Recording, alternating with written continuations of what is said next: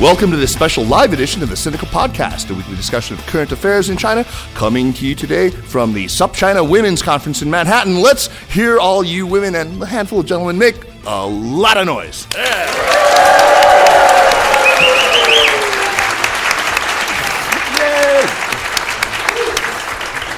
Jeremy, that sounds. I am Kaiser Kuo. I am joined by the militant vegan, CrossFit, and mindfulness enthusiast, 3-time TEDx Nashville speaker, marketing ninja, social media guru, influencer, and thought leader, Jeremy Goldkorn. Jeremy, greet all these wonderful people, won't you? Hello.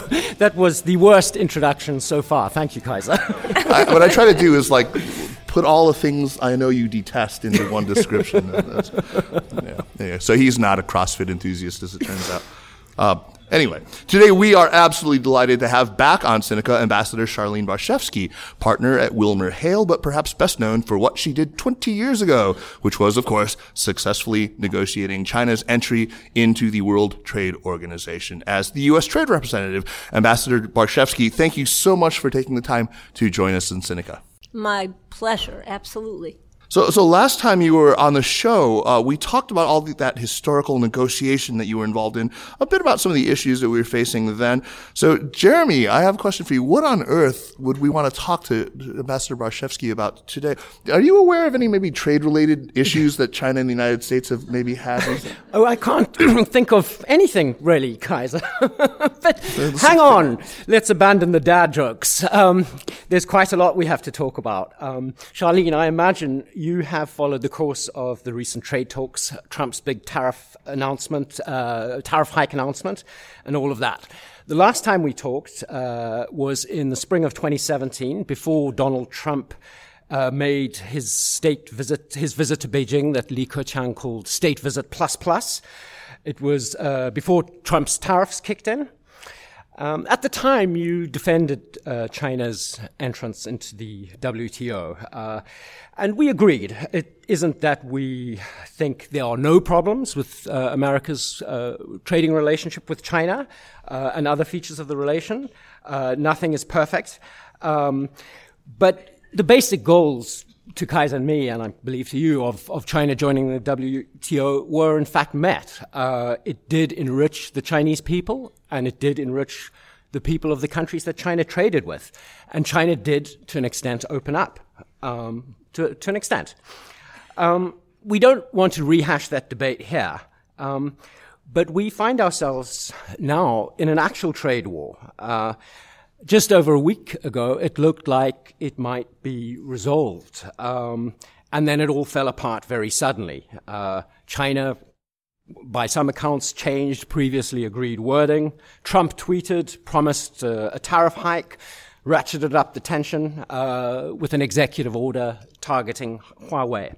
So what is your best guess as to how things got derailed? Was it, as the New York Times account had it, a matter of Xi Jinping having miscalculated Trump's eagerness to get a deal, and that the Chinese side then overreached on the edits? So I think if you're not in the room during a negotiation, you actually have no idea what happened. You have reports of what happened. You have a gut instinct as to what might have happened. Certainly China has its version of what happened. The U.S. has its version. But it's really a very close circle that knows what actually happened. I think my sense would be something along the following lines.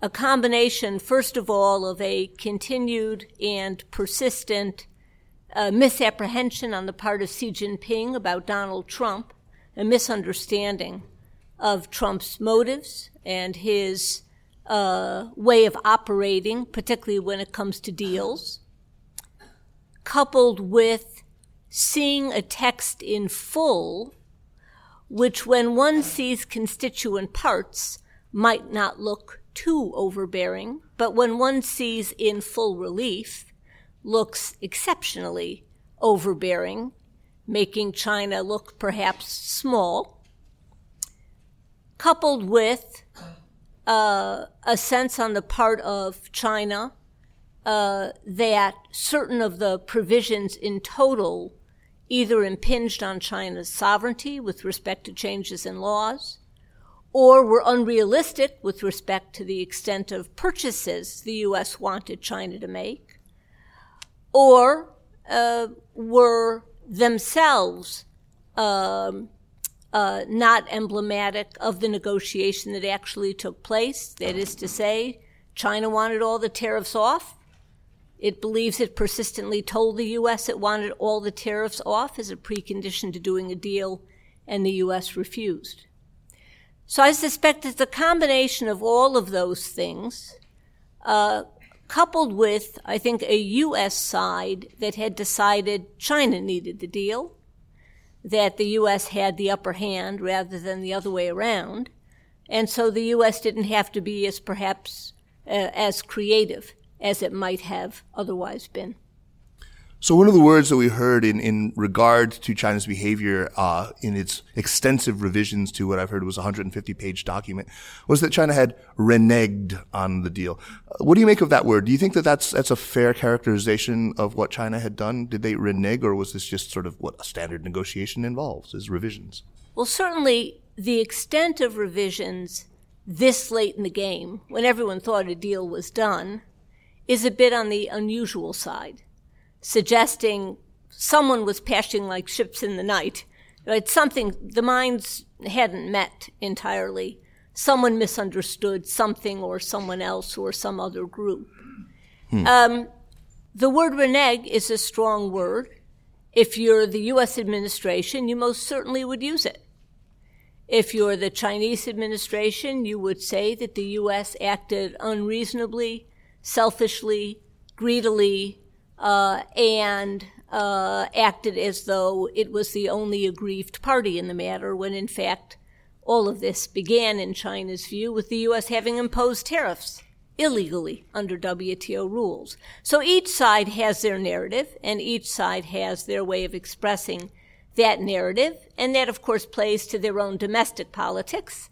Every country has its domestic politics, even authoritarian countries, right? They may have a different kind of domestic politic, the authoritarian hardliners versus the liberalizers versus some group in the middle, and in the U.S., the body politic in general. But everyone has their narrative, and until there's a deal reached, they'll stick to the narrative. Yeah. So how much do you think this has to do with the fact that over the years, Xi Jinping has really arrogated to himself so much power that he has a near total monopoly on power? I'm curious whether you think that a highly centralized leadership in China is easier or more difficult to negotiate with than a more collective leadership. It depends who the leader is. And in the case of Xi, do you think that he is the sort of person who it tends to be sort of implacable? And well, what I would say is this. Anytime you arrogate all power to yourself, as I often do, discourage dissent, and have a tendency from time to time to shoot the messenger. Every time you do that, you run the risk of substantial miscalculation. You don't hear the advice you should have heard, or you don't listen to the advice that you heard but for whatever reason reject, or you ensure that only a certain kind of advice comes to your attention but not other kinds of advice. And this leads to potentially bad decision-making, a misunderstanding as to the issues involved and what the appropriate response might be. And that's always, I think, a danger. I think one of the advantages in China following the Maoist period, and that is collective leadership, was designed to do away with the excesses not only of an individual personality in the case of Mao, but the excesses that come about when you refuse to hear all of the facts and take into account all of the considerations and listen to things you don't really want to hear but you need to hear in order to make the best decision possible. Wait, now are we describing Xi or Trump? Well, so I might be. Right. Trump is also surrounded by people who tell him only what he wants to hear. Equally dangerous. Yeah, equally. So, in your own experience of negotiating with a strong Chinese leadership, I speak, of course, of Jiang Zemin and Zhu Rongji in the 1990s. I mean, they perhaps hadn't monopolized power like Xi Jinping, but they were certainly a strong team. Do you see behavior from the Chinese side this time around that looks familiar to you? Are these familiar patterns or a departure from the norm? Not knowing for sure what the underlying set of disputes is that led to what looked like a deal becoming no deal at all, it's hard to say. But I would make the following comment. Countries have a kind of personality when they negotiate. And you really see, even in different administrations, a kind of consistency that's born of a country's history and of prior agreements it's done and its perceptions of the other party and so on and so forth. So American negotiators are always known as fairly open, talk too much, reveal too much, don't listen enough, but are always happy to feel that you're entitled to their opinion. That and sounds that's like kind all of the Americans. view. Exactly right. Japanese negotiators are very different. And Chinese negotiators tend to be very pragmatic, very practical, extremely tough, but looking for the deal, highly entrepreneurial in that sense. And this makes for actually a very positive combination between the U.S. side and the Chinese side. There's tremendous similarity in that pragmatic, let's get down to it, can we figure out a solution? Oh, I've got an idea here, or I've got a better idea there, all right, can we combine them? This kind of up and back is very characteristic of negotiations with the Chinese side, and I suspect that happened here, but with the kinds of miscalculations that I adverted to in the first question. And following on those miscalculations, when that document came back and the Trump administration and Lighthizer et al. Had seen this, the Trump administration flew into what I would describe as kind of a high dudgeon. They really freaked out about this. And I'm wondering whether you think that was an overblown reaction that was counterproductive ultimately, or whether this is a tactic that will maybe bring a chastened China back to the table with its expectations managed downward. Both sides need this deal. It is a complete fiction to suggest that 25% tariffs on imports into the United States is a good thing for America and is paid for by anyone other than the taxpayers and American companies, both of whom foot the bill. The Chinese don't foot the bill. So the U.S., which has already seen some indications of a little bit of a cooling economy, some slowdown in investment. Corporations are sitting on trillions of dollars in cash because of uncertainty economically, and that in and of itself impedes growth even when you are growing strongly. The U.S. needs a deal. On the China side, the Chinese economy was already slowing before any of this falderall started. The Chinese growth rate of 6.5, 6.6, I don't know of any economist that believes that number, and most believe you take 2 points off the top. So that economy isn't growing as robustly as it would be made to appear. You have high debt levels. You've got other sort of fragilities within the economy.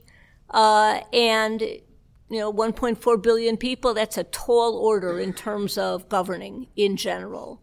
So China also needs a deal. So Trump took his 2x4 and whacked it again, which is his sole negotiating style. Xi Jinping was moderate in his rhetoric initially and then really let it loose, but I have a theory as to why he let it loose subsequent, and that was completely to be, I thought, expected. But the fact is, both sides need this to be resolved. Charlene, could you expand on that, your theory about why Xi let it loose? So this is maybe a little counterintuitive, but let's suppose I say to you, I will never agree to a deal that puts in question the sovereignty of my country. Never. I will never do that. And then you do a deal, which actually puts in question the sovereignty of your country. But because you've said, quite convincingly, you'd never do a deal that does that, whatever it is you did over here, by definition, is not that. So you've covered yourself, basically. You've covered yourself. So you actually, and I know it's counterintuitive, but it really does work, because I've done this myself. And as enterprising as reporters can be, they never saw the trick to it. It gives you room to make the shift you want to make. Because you've been clear you'd never have an outcome of A, by definition, whatever you agreed to was not A, even if it was. Jeremy, write that down. It's a useful parenting tip. Yeah, parenting tip. I was also thinking maybe our next podcast could be called The Art of the Deal. With Charlene Barshefsky, absolutely. Charlene, to sort of a related topic, do you think the American negotiators underestimated the weight Xi Jinping would give to domestic political considerations? You mentioned this previously. His fear of appearing to accommodate or appease the United States. Compromise sovereignty or whatever. You know, I think the U.S. negotiators have a decent sense that there is a hardline faction in China, including around Xi Jinping, that there is a more liberal wing, if you will, exemplified by Liu He in part, and that these factions don't always see eye to eye, and Xi Jinping, of course, will have his own views, which may or may not be known to the negotiators. And so I do think that they understand that. It's not clear to me they tried to appeal to all of those factions in formulating the agreement that was formulated. But I think as a general sort of intellectual matter, I'm quite sure they know that China is not monolithic with respect to opinion at the highest levels. So what do you make of the pitch, the intensity, the timbre of Beijing's reaction? They had, as you said, been quite sort of mellow. They were really managing their own media coverage of this.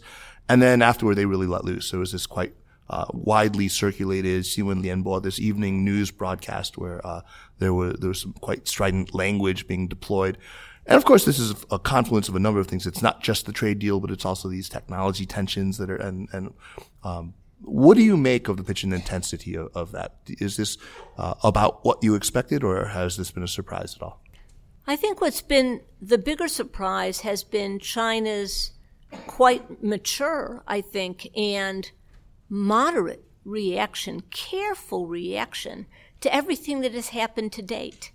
From the very beginning of all of this, where China reacted in a measured way, measured rhetoric, measured response, proportional response, not even proportional rhetoric, a little bit softer rhetoric than the U.S. was using. And I thought that was extremely smart of China to do that. It gave no cause for the temperature to rise even higher. And the higher the temperature would rise, the bigger the hurdle rate Trump was putting on himself, not on China. So I thought they were very smart and very moderate in the way in which they've responded to this thus far. And I think, sure, put aside the room it can give Xi Jinping to make a deal, you would expect at some point for China to say, okay, enough. And I think China reached that point. To somewhat change topic, what do you make of Trump's understanding or misunderstanding of tariffs? Is he really that stupid, or is he deliberately and cynically misleading his base? You mean the idea that China is paying for the tariffs, into the U.S. Treasury? Yes, that we're getting beautiful money from China. Bigliest beautiful money from China. I don't know if he's being cynical. I don't know if he is misinformed. It doesn't matter. The fact is, these tariffs are not money coming from China deposited to the U.S. Treasury. This is a tax. Tariffs are a tax. It's why Republicans typically and Democrats often want to see tariffs reduced. Republicans have always wanted taxes reduced. Tariffs are taxes. They are taxes on the people who pay the tax. And in the case of imports, that tax is paid by the U.S. importer, by the U.S. consumer, by the U.S. company that is often the importer. That's who pays the tax. China does not pay the tax. I'm imagining a scene where Kudlow or Mnuchin is trying to explain this to Trump. Tariffs are a tax. Yes, tariffs are a tax. We want to attack China, right? A tax. A-T-T-A-C-K-S. Except he'd spell it wrong, right? Yeah, that makes a lot of sense now suddenly. I mean, I don't know if you can answer this, but, drawing on your own experiences negotiating the WTO accession agreement, do you think that there are lessons that would still be applicable if you were to have Robert Lighthizer ear as one USTR to another? Are there things that you could tell him, insights that you could deliver about the Chinese negotiating style that you think would still hold up today and would help him? That's a really hard question to answer. I'm not sure that I really can, because I know from my own experience, people would give me tips completely irrelevant to what was actually going on. 7 steps back behind where we already were, or not pertinent to the topic. So it's extremely difficult to give, in quotes, advice when you're not privy to the conversations that actually take place. Bob Lighthizer is a very able negotiator. He's a smart guy. He's experienced. Many years ago, he had been deputy USTR, so he knew the job well before becoming USTR. So I don't think he needs advice from me. I just think both sides need a deal at the end of the day. Lighthizer might be a very experienced negotiator, as you say, formerly deputy USTR, but he also comes into this with certain ideological or sort of a personal emotional baggage when it comes to China. Would you be able to talk about a lot of this without being too ungenerous?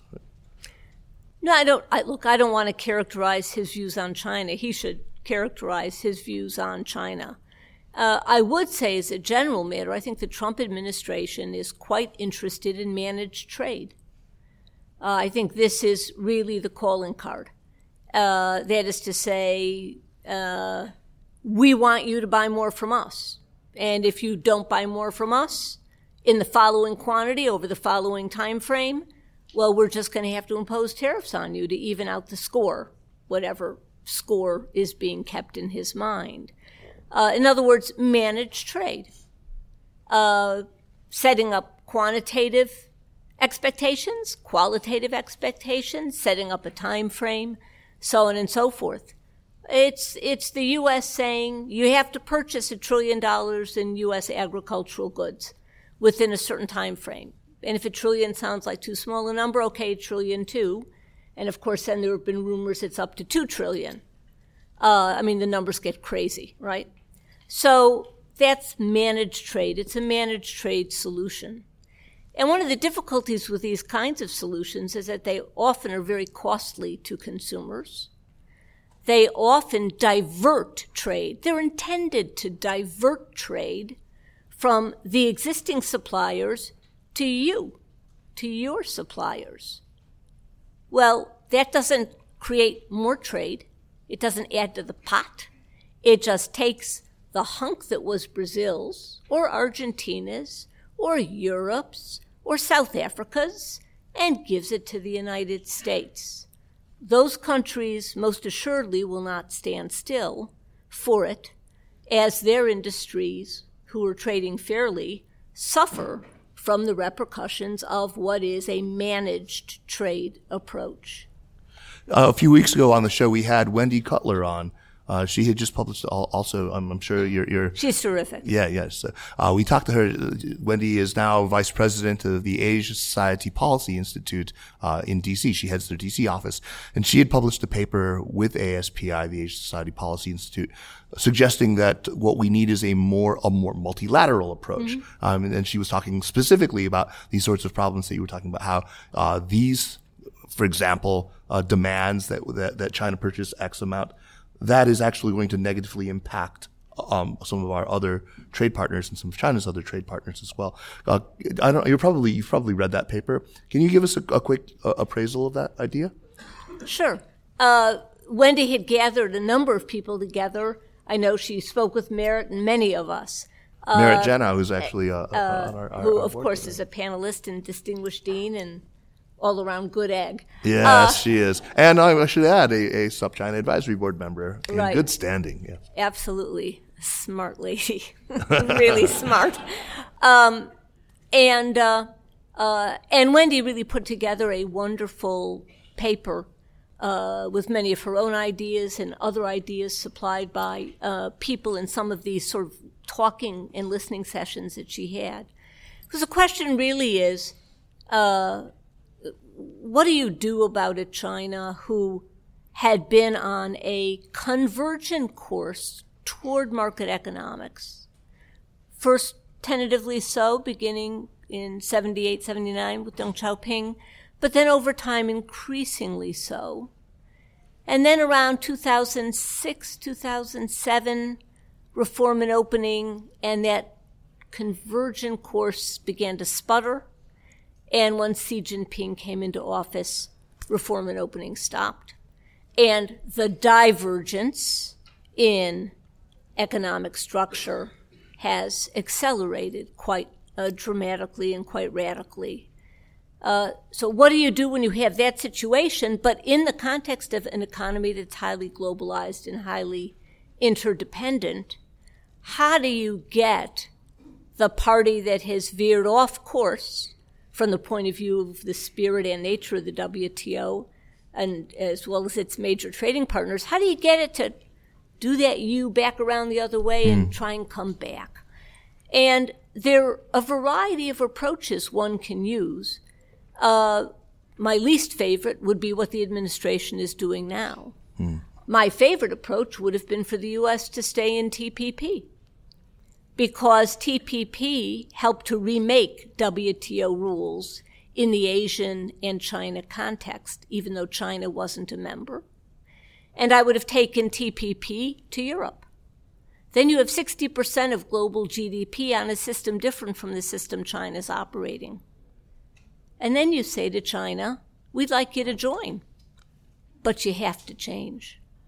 Or you'll be disadvantaged in 60% of the global economy and with respect to your major trading partners. But it's your choice. So that to me would have been a better course of action. It would have been not just a more sustainable course of action, but even if China decided against, the U.S. would have been immeasurably strengthened. And its alliances, including in Asia, would have been immeasurably strengthened. And that's a critical feature because ultimately China would like the U.S. out of Asia. So doubling down on Asian alliances, doubling down on European alliances, not excluding China, but to say to China, join this revision. Let's get back to the reform and opening program. I think this would have been of tremendous value. We'll tell it to the next administration. So I just touched the table. Sorry if I'm giving away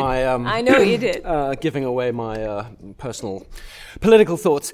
Now, the emergency declaration and the executive order that Trump announced about tech companies from so-called adversary nations were obviously aimed directly at Huawei. An observation from me is that whereas to regular people in China, the tariffs haven't been a subject of much interest or excitement, messing around with Huawei actually seems to generate a pretty strong emotional response from many Chinese people. It becomes personal. Yeah. It's almost personal. I mean, you're messing with people's phones somehow, and a source of national pride. So what is the likely impact of this? I think earlier you described it as taking a sledgehammer to the problem. This sledgehammer approach to Huawei, how does this complicate China's negotiating position? Well, the Huawei situation may or may not be a complication depending on how many open, dreadful issues China wants to leave on the table and how many open, dreadful issues the U.S. wants to leave on the table. But I think the Huawei situation is a very complicated one. On the one hand, there has been a longstanding national security concern with respect to Huawei, particularly in networks. On the other hand, there's no question that Huawei is also a highly innovative company, and that given supply chains and given the way technologies operate, both hardware and software, interchange between countries and parties and partners is a critical feature of the innovation cycle. And of course, many of Huawei's major suppliers are U.S. suppliers. So how do you ensure that the U.S. economically remains strong in this field, has the best technology, the best ideas, the best ability for interchange, and the best hope for the future technologies on the one hand, and then on the other hand, protect U.S. national security in those areas deemed a security risk? And Huawei straddles those two extremes. Huawei is just stuck in the middle. There's a security aspect, and there's a highly positive, innovative, and economic aspect. So could there be a better way to protect the security aspect or mitigate that aspect while not losing this other very important part of the Huawei equation? I don't know. I don't think the administration was interested in trying to thread that course, at least not at the present time. But at some point, I think it will be necessary to thread that course, or we'll see not just Huawei disadvantaged, but most of our major tech companies highly disadvantaged as well. I've heard a lot of speculation about ways in which China might respond to this latest escalation. Some of these seem rather far-fetched to me, and some seem possibly, more likely.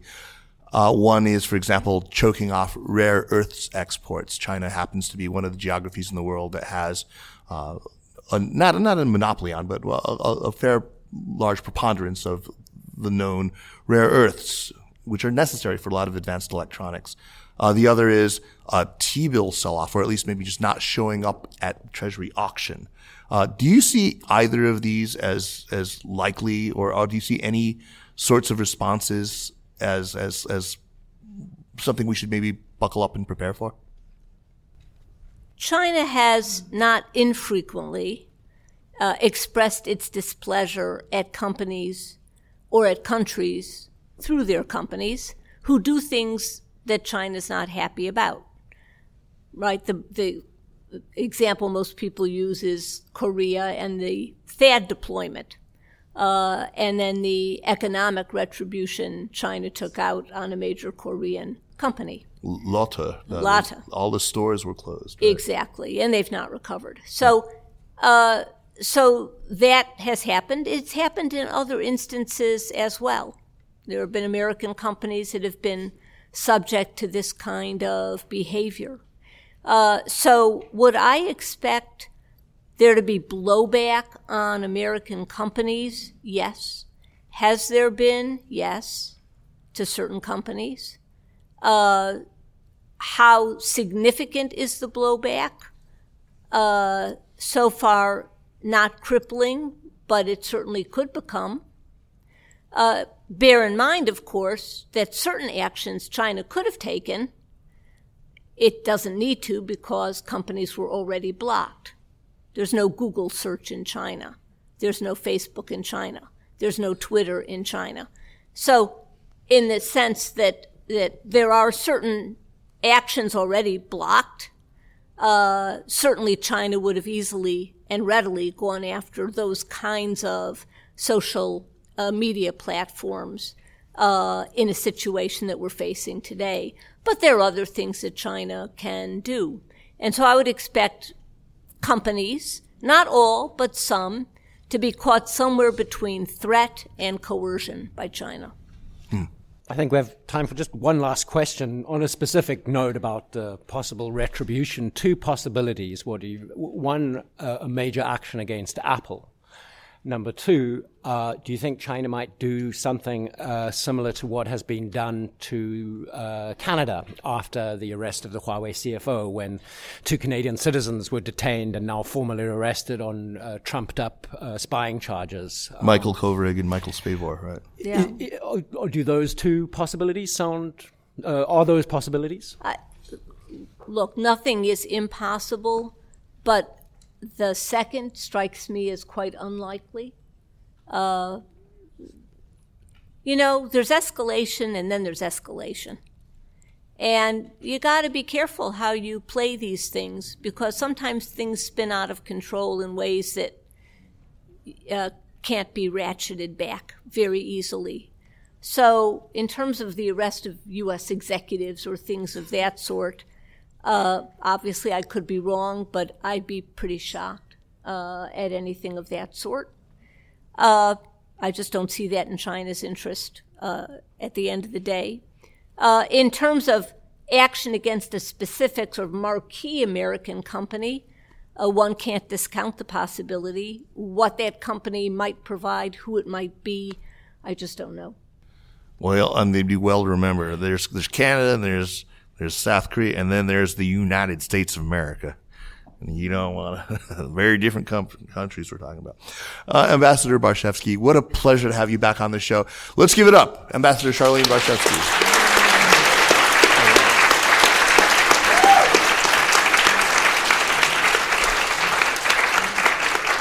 Thank you so much for sharing your very valuable insights, and thank you all for joining us. And I hope we enjoy the rest of the evening. I'm just going to take it out here. The Sinica Podcast is powered by SupChina and is produced by Kaiser Guo and Jeremy Goldkorn, with editing help by Jason McRonald. Where are you, Jason? Stand up. There he is. All right. Drop us an email at sinica@supchina.com. We mean it. Drop us an email. Follow us on Twitter or on Facebook at SupChina News, and make sure to check out our other podcasts, the Caixin Sinica Business Brief, the Pan Daily Tech Buzz China, featuring the amazing Ray Ma, who is in the audience today. Yay! Yay! She's back there. You'll be, I don't want spoilers, but you'll be meeting her again later today. Of course, the New Voices podcast, China Econ Talk, Ta for Ta, the host of which is also in our audience today, Juliana Batista. All right. And the new Middle Earth podcast on the cultural industry in China. Thank you very much for listening. We'll see you next week. Take care.